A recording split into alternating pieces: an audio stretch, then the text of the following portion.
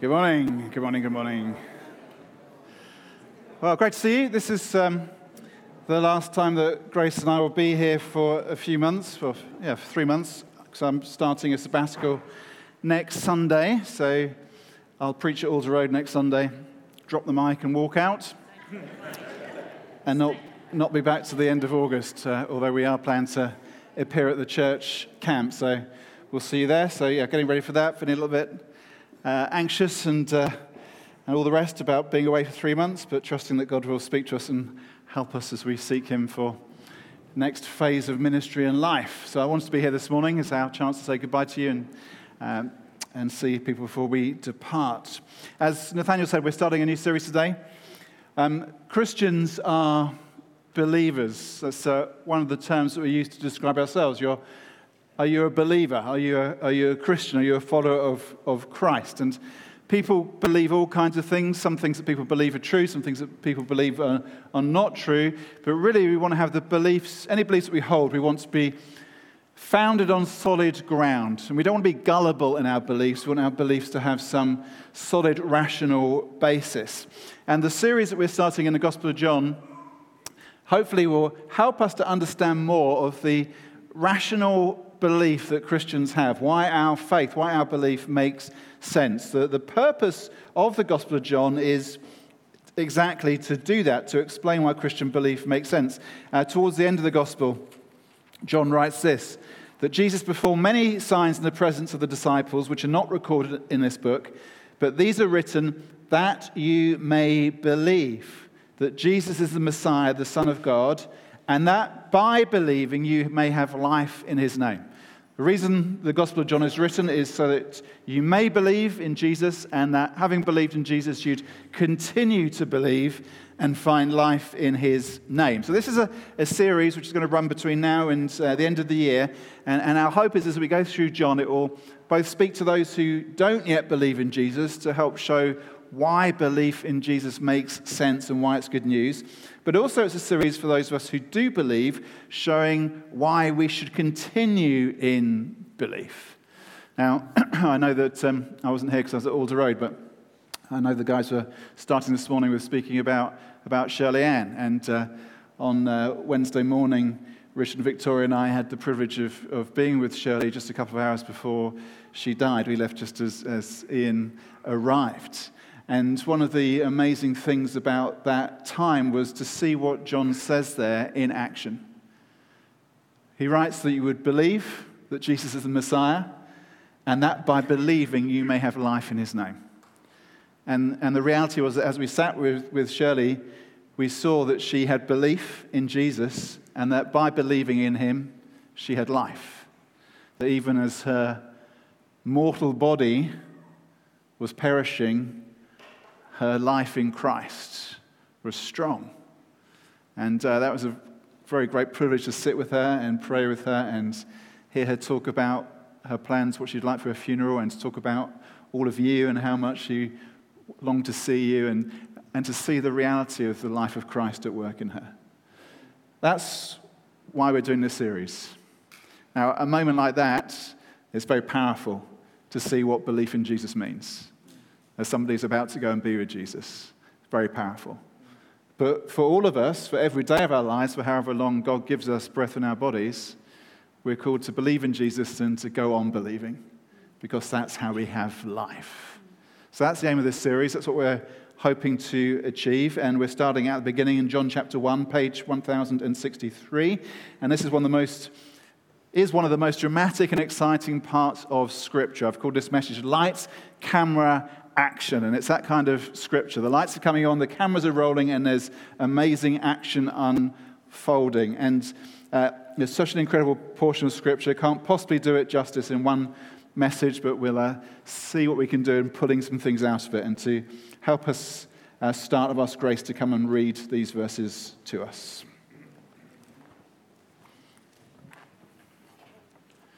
In the beginning was the Word. And the Word was with God, and the Word was God. He was with God in the beginning. Through Him, all things were made. Without Him, Nothing was made that has been made. In him was life, and that life was the light of all mankind. The light shines in the darkness, and the darkness has not overcome it. There was a man sent from God whose name was John. He came as a witness to testify concerning that light, so that through him all might believe. He himself was not the light, he came only as a witness to the light. The true light that gives light to everyone was coming into the world. He was in the world, and though the world was made through him, the world did not recognize him.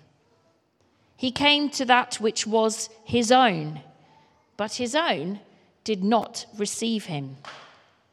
Yet to all who did receive him, to those who believed in his name, he gave the right to become children of God, children born not of natural descent, nor of human decision, nor of a husband's will, but born of God. The Word became flesh and made his dwelling among us. We have seen his glory, the glory of the one and only Son who came from the Father, full of grace and truth. John testified concerning him. He cried out, saying, "This is the one I spoke about when I said, 'He who comes after me has surpassed me, because he was before me.' Out of his fullness we have all received grace in place of grace already given. For the law was given through Moses. Grace and truth came through Jesus Christ. No one has ever seen God, but the one and only Son, who is himself God and is in the closest relationship with the Father, has made him known." Thanks, Grace. These are verses that we often read at Christmas time.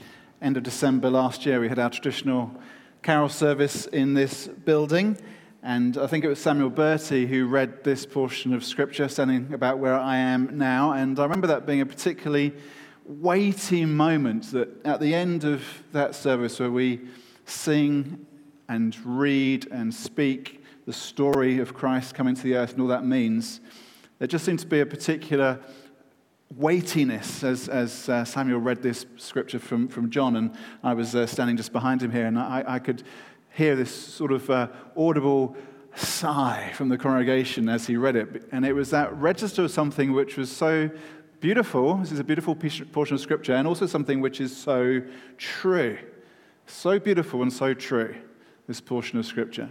What we see here is, we do see the lights coming on, we see the cameras rolling, we see action unfolding. There's hope here, as well as some sorrow, and great promises of what God will do. So, first of all, let's think about how the lights have come on, about the hope that is ours. What you believe about, or what you understand, what you know about your origins will shape how you think about the rest of life. That's true for us personally in terms of our family history, how you understand yourself, where you came from, who you were descended from, who you're related to, how you grew up. All those experiences of life shape you, make you the person you are to some extent. My dad has just published his biography, This Side of the Door, available at all good booksellers. Well, you get it on Amazon anyway. Edited by my daughter Georgina, and in that he tells some things I didn't know actually, which was quite interesting. But if you wanted to understand my dad, which some of you might want to, if you wanted to understand me, actually if you wanted to understand this church, because there's quite a lot about this church in here, then you might find reading This Side of the Door by John Hosier quite helpful. Understanding your family helps understand who you are, but beyond that, thinking about our origins, not just in terms of who your parents are, who your family are, but the origins of the universe, of the earth, of you and of me, how you understand that shapes how you think about how we live life on this earth. In current scientific thinking, there are a number of theories about the origins of the universe, but the one which seems to have the most weight of consensus behind it is this concept of the initial singularity. And science tells us the initial singularity was I don't really know who understands it, an object perhaps the same kind of size as you and me, a human-sized object, nothing bigger than that. And within that object, within that initial singularity, was contained all the matter and energy of what now is the unfathomably, immeasurably, infinitely huge universe. All the matter, all the energy of the universe, all the countless solar systems, all the hundreds of billions of stars and the hundreds of billions of galaxies, all of it contained within the initial singularity, one small object. And at the moment of the Big Bang, that initial singularity expanded at breathtaking speed and the universe was formed. Now that is such a crazy thing to try and get your head around, that the whole universe in its vastness was originally in one small object, contained in one small object. It's almost unbelievable to try and believe that. That's what science tells us. But what you believe about your origins, about our origins, will shape how you think about the rest of life. And if your belief is in a godless origin, if you believe that somehow the initial singularity somehow just was, that will affect how you live life on this planet. And if you believe that however the universe started, if actually the initial singularity was caused by a loving creator, that will shape how you think about life on this planet as well. It shapes all your morals, your values, your way of looking at things. Belief in a loving creator, I believe, results in very different outcomes from belief in a godless existence. You see it in things, just everyday things like art and architecture, that in cultures where there's been a belief in a loving creator, those cultures have tended to create beautiful things, beautiful objects, beautiful images, beautiful buildings. We live in an age which, by and large, has rejected belief in a loving creator, and what we produce in our age tends to be much more functional, actually often much more brutal, much more ugly. What you believe about your origins will shape how you live your life now. Belief in a creator, in the end, creates a sense of accountability. Who are the human race answerable to? If there is no God, we are answerable to no one. And that means that we do what we like, which inevitably ends up in things which are destructive. If we believe a creator lies behind it all, that makes us accountable to that creator. And so I believe that you can't really have a truly satisfying, actually you can't have a truly rational system of morality without belief in a creator who made it all and to whom we are accountable. Belief in a loving creator causes us to be creators ourselves in creating things which are good and nourishing and beautiful. And this is where John begins his gospel, right at the beginning. It all begins with God. First three words of this gospel, in the beginning. That's the same opening as the first book of the Bible has. Genesis, the first book in the Bible, first three words, in the beginning. Now, in the Hebrew language, which Genesis was written in, those three words are just one word, bereshith. Bereshith, in the beginning. And the book of Genesis begins, in the beginning, bereshith, God created. The reason the universe is here, the reason you're here is because God created. John starts in a very similar place, but he then goes in a slightly different direction. John says, in the beginning, God was. What John does is to go behind and beyond the story of creation itself. He goes even beyond the initial singularity. He goes beyond that to the one who created it all.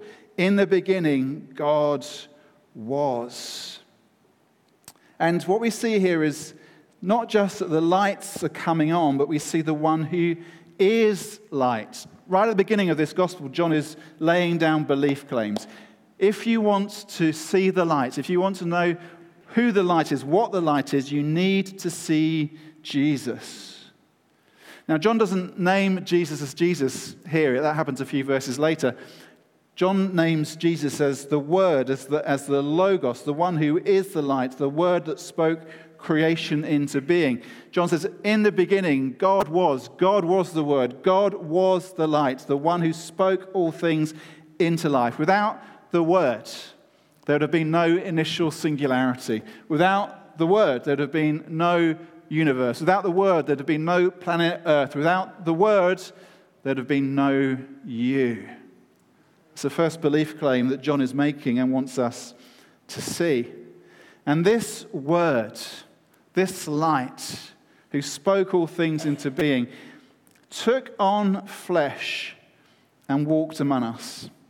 It's in the Word made flesh that we see God. If you want to know who God is, see who Jesus is. And this breaking in of the light is announced by John. And we have to be clear here, this might be confusing for some of you, because we've got two Johns in this story. There's John, the disciple, the apostle, who's the author, the source of this gospel that we're reading. And then there's John the Baptist, who has been described here. So John the disciple is talking about the ministry of John the Baptist. John the Baptist came in advance of Jesus to declare, to witness to Jesus. John the Baptist came as a herald of the light. John announced that the lights are coming on. It says in verse 7, he came as a witness to testify concerning that light, so that through him all might believe.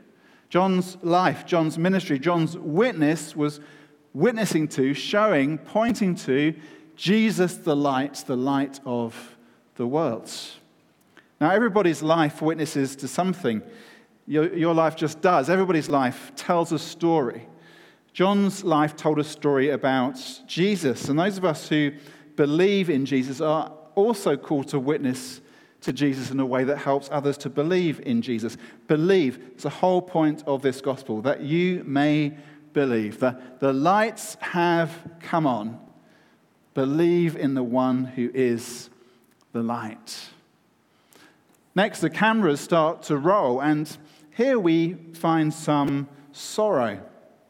This is, for many of us, a very familiar passage. It's the passage we read every carol service at Christmas, but we can become over-familiar with the gospel message. It is one of the challenges of Christmas itself. How do you make it seem fresh when you've told it so many times? It can become something which can seem small and trivial rather than huge and dramatic and life-changing. And we need to get over our familiarity and see again the wonder of this story. And we need to see the shock that is contained in this story. And the shock here is what John writes in verse 10. He was in the world, and though the world was made through him, the world did not recognize him. The light has come into the world, taken on human flesh, walking amongst us, the one without whom nothing would be here. The world wouldn't be here, you wouldn't be here, but he is not recognized by the world he has made. The cameras are rolling, the Logos has entered the room, but the crowd are oblivious to who he is. The one who made it all, lit it all, unrecognized. Announced by John. But Jesus doesn't appear like a movie star. He doesn't walk down the street and everybody's flocking after him, trying to get his autograph. He's unrecognized.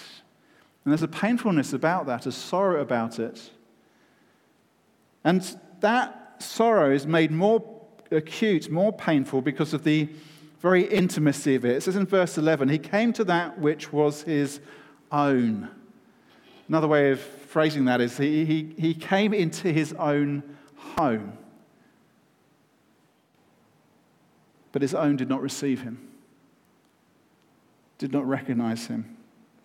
Jesus came to the people of Israel. He came to God's people, came to the ones who should have known him, but he was not received by them. Now imagine walking into your home and not being recognized, not being received. If you're the parents of teenagers, that might be somewhat familiar, but it's not how it's going to be. You're meant to walk into your home and you're recognized by those who belong to your home. Jesus walked into his own home, but his own did not receive him. The light was shining, but people were still blind to it. And there's a sorrow about that, and there's the sorrow of that continuing rejection. That's a sorrow that we should feel. If you're a believer, if you're a follower of Jesus, we should feel a sorrow about those who do not see Jesus, who have not yet seen the light, who have not yet recognized him for who he is. When we come to belief, I've seen this many times with people who come to faith, it suddenly feels so obvious. This might be your story. You come and you see who Jesus is, and it is like the lights come on. Suddenly, This is so obvious. Why did I never see this before? Suddenly it all makes sense. Suddenly life makes sense in a way it hasn't before. The light is now shining. I see, I believe the lights have come on. And I've spoken to many people who've experienced that, and at that moment when you suddenly get this fresh revelation, see who Jesus is, why doesn't everybody see this? Why doesn't everybody believe this? It seems so obvious. The reality is that we are living in an era, we're living in a time when it can feel like those who do believe in Jesus can feel very small in number. The reality is that we are a minority group, that we believers are a minority group in our society at this time. But do not fear, the light shines and it will be seen. The writer G.K. Chesterton once talked about how he discerned there were about 5 times in the history of the church when it felt like the church had gone to the dogs, but each of those 5 times, in the end, it was the dogs who died. And we're in an era where it might feel like the church is going to the dogs, that there's not so many of us who believe, but fear not, it's the dogs who will die, not the church, because the light does shine, and God is at work, and yet we should feel a sorrow at those who do not see the light. We should feel a sorrow at those who do not receive Jesus. We should feel a sorrow for those who do not recognize him. And thirdly, we see the action of God, see God's promise. The writer of an excellent commentary on John, F.D. Brunner, makes an observation that in Western movies, the hero always comes from outside of town. You know the plot of Western movies, and it's not just Western movies, it's lots of movies. The hero doesn't come from within, the hero comes from outside. So, classic Western movie, you've got a small town out in the middle of nowhere, and the baddies have come in, the guys with the black hats have taken over, and they're bullying and oppressing all the people in the town, and the people in the town seem powerless to resist them. And then suddenly, out of the desert dust, riding out of the sunset, comes the stone-jawed hero, who's going to come into town and clear out the bad guys and set things to rights. The hero comes from outside of town. And Brunner asks this question, did Hollywood Westerns pick up this theme from the gospel, or more simply, is the necessity of outside help for the human predicament imprinted deep inside the human genome? Is there this sense in us, just in us, that we know that we need outside help? And I think most of us do know that, and often we can try and cover that up with all kinds of other stuff, but most people seem to know they need some help.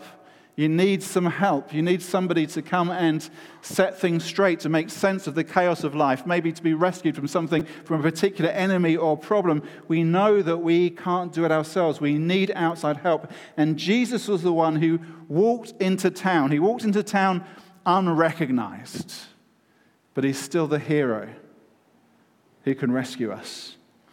And we need to see the promise of what he is doing. We need to see God's action in how he gives us the right to become children of God. Gave us the right to become children of God. Last week at the king's coronation, once they'd all finished at the Abbey and then went back to Buckingham Palace, the family appeared on the balcony. They had a right to be there, apart from the couple who've been a bit naughty and no longer have the right to be on the balcony. But the rest were there because they had the right to be on the balcony. Why? Because they're family. Because you're related. They're related to the king. That means that they could go on that patch of real estate and wave to the world, something which the rest of us never could do. We have no right to go there, but they could because they were family. And John tells us that there's something even more wonderful for the Christian. That being declared a child of God is not just an accident of nature, but is a result of God's call and choice of you. That you are granted the right to be God's child. You put your belief in Jesus, you're granted the right to be called God's child. Later in John chapter 15, Jesus talks about a vine. When the branches in the vine being full of the lifeblood of the vine. That's what sustains them and keeps them alive. And that's what happens to us when we put our belief in Jesus. We're grafted into the vine. We're declared, given a right to be called God's children. We're not spiritual orphans. We're adopted sons and daughters of the King. And that answers a big question for us. It seems to me that the biggest question of our age, of our time in history, is this question of identity. Who am I? And where do I fit? That seems to be the overarching question that people are asking in our culture at this time, this uncertainty about identity and competing for identity, fighting for it. Now, if you're a believer, that question is answered, it's settled. Who is the believer? What are you if you're a believer? You're declared to be one who has the right to be known as a child of God. Your identity is settled, it's fixed by God on high. Augustine, the great teacher of the church, writing in the 5th century, said, God became human so that humans could become again in reality human. God became human so that we could in reality become human. If your life question, if your issue is this question of identity, who am I, where do I fit? The answer is found in Christ, through whom you can be given the right to be declared a child of God. This is what belief in Jesus does. This is what believing does. It gives us this guarantee of being declared the children of God. Amazing. We see God's action in that there is grace upon grace for us. We are given grace out of the fullness of God's grace. It says that Jesus was full of grace and truth, and he shares this grace with us. Out of the fullness of his grace, we have all received grace in place of grace already given. There's a piling up of grace upon grace. Unmerited, unearned, unlooked for, undeserved favor and love from God belongs to those who believe in God, those who are declared to be his children.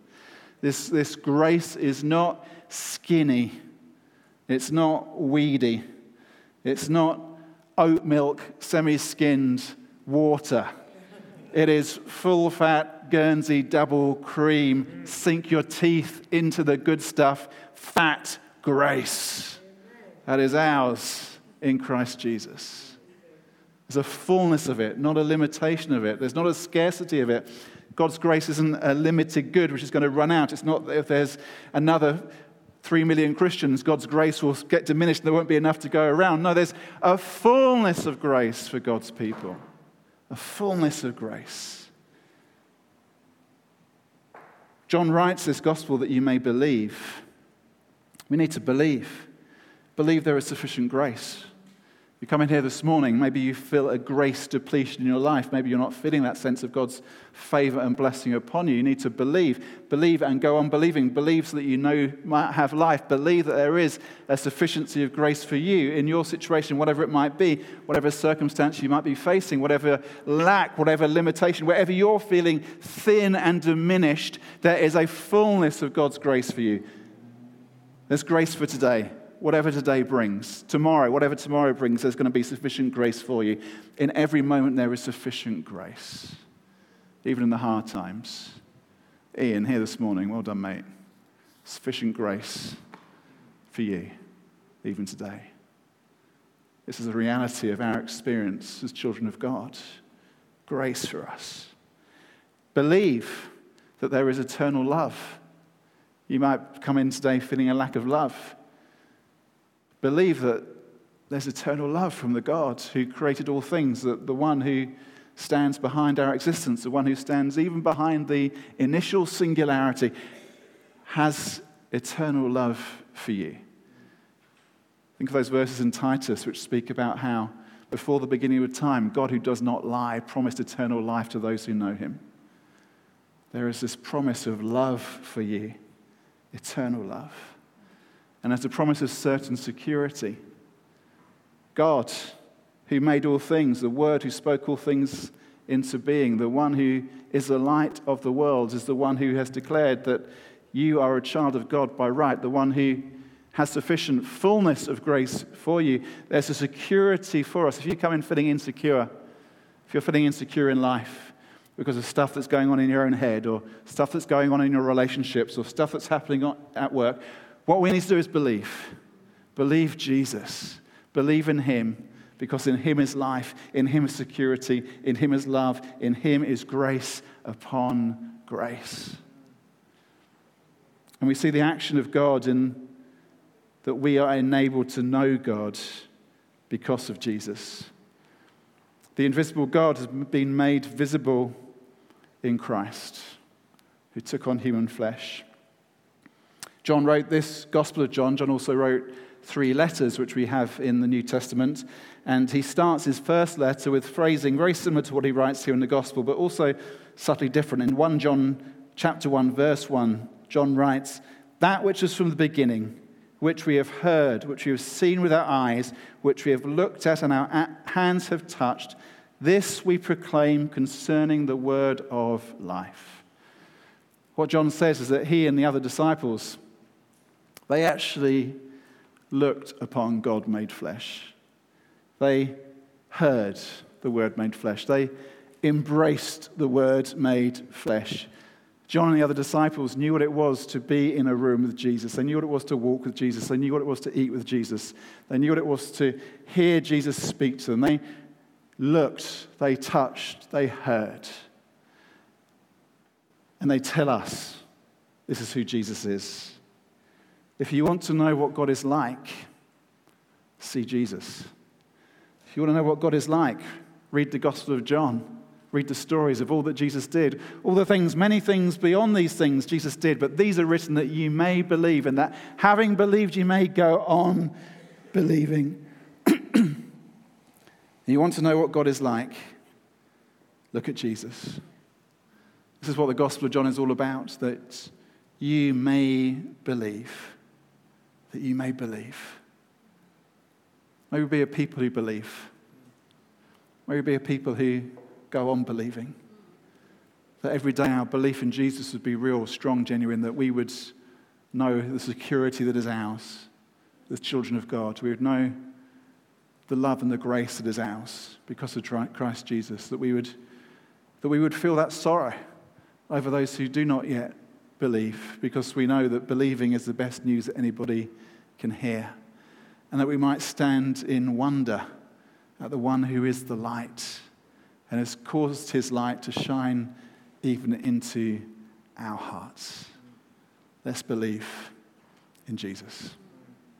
Jesus, I pray that you would help us. But I pray that you would help us in our living, in our day-to-day living, to know the life that is ours by right when we believe in you. I pray in this place, amongst this company of people, there'd be a belief which is strong and pure and joy-filled. I pray there'd be a belief which means that day by day we do lean on you and find grace sufficient for the day and all its troubles. I pray that there would be a belief in us which does provoke our hearts to sorrow over those who do not yet believe. Jesus, I pray there'd be a belief in us which settles the big questions of life, which gives us that clarity of identity and belonging in and home. Jesus, as we come back into worship now, as we come to take the bread and the wine, as we receive prayer for one another, I pray you'd minister to our hearts, whatever it is we need to receive from you today. Light of the world, Word of God. May we see you afresh, believe in you afresh, be fed by you afresh, and know the power of your life, your light, working in and through us, I pray. Amen.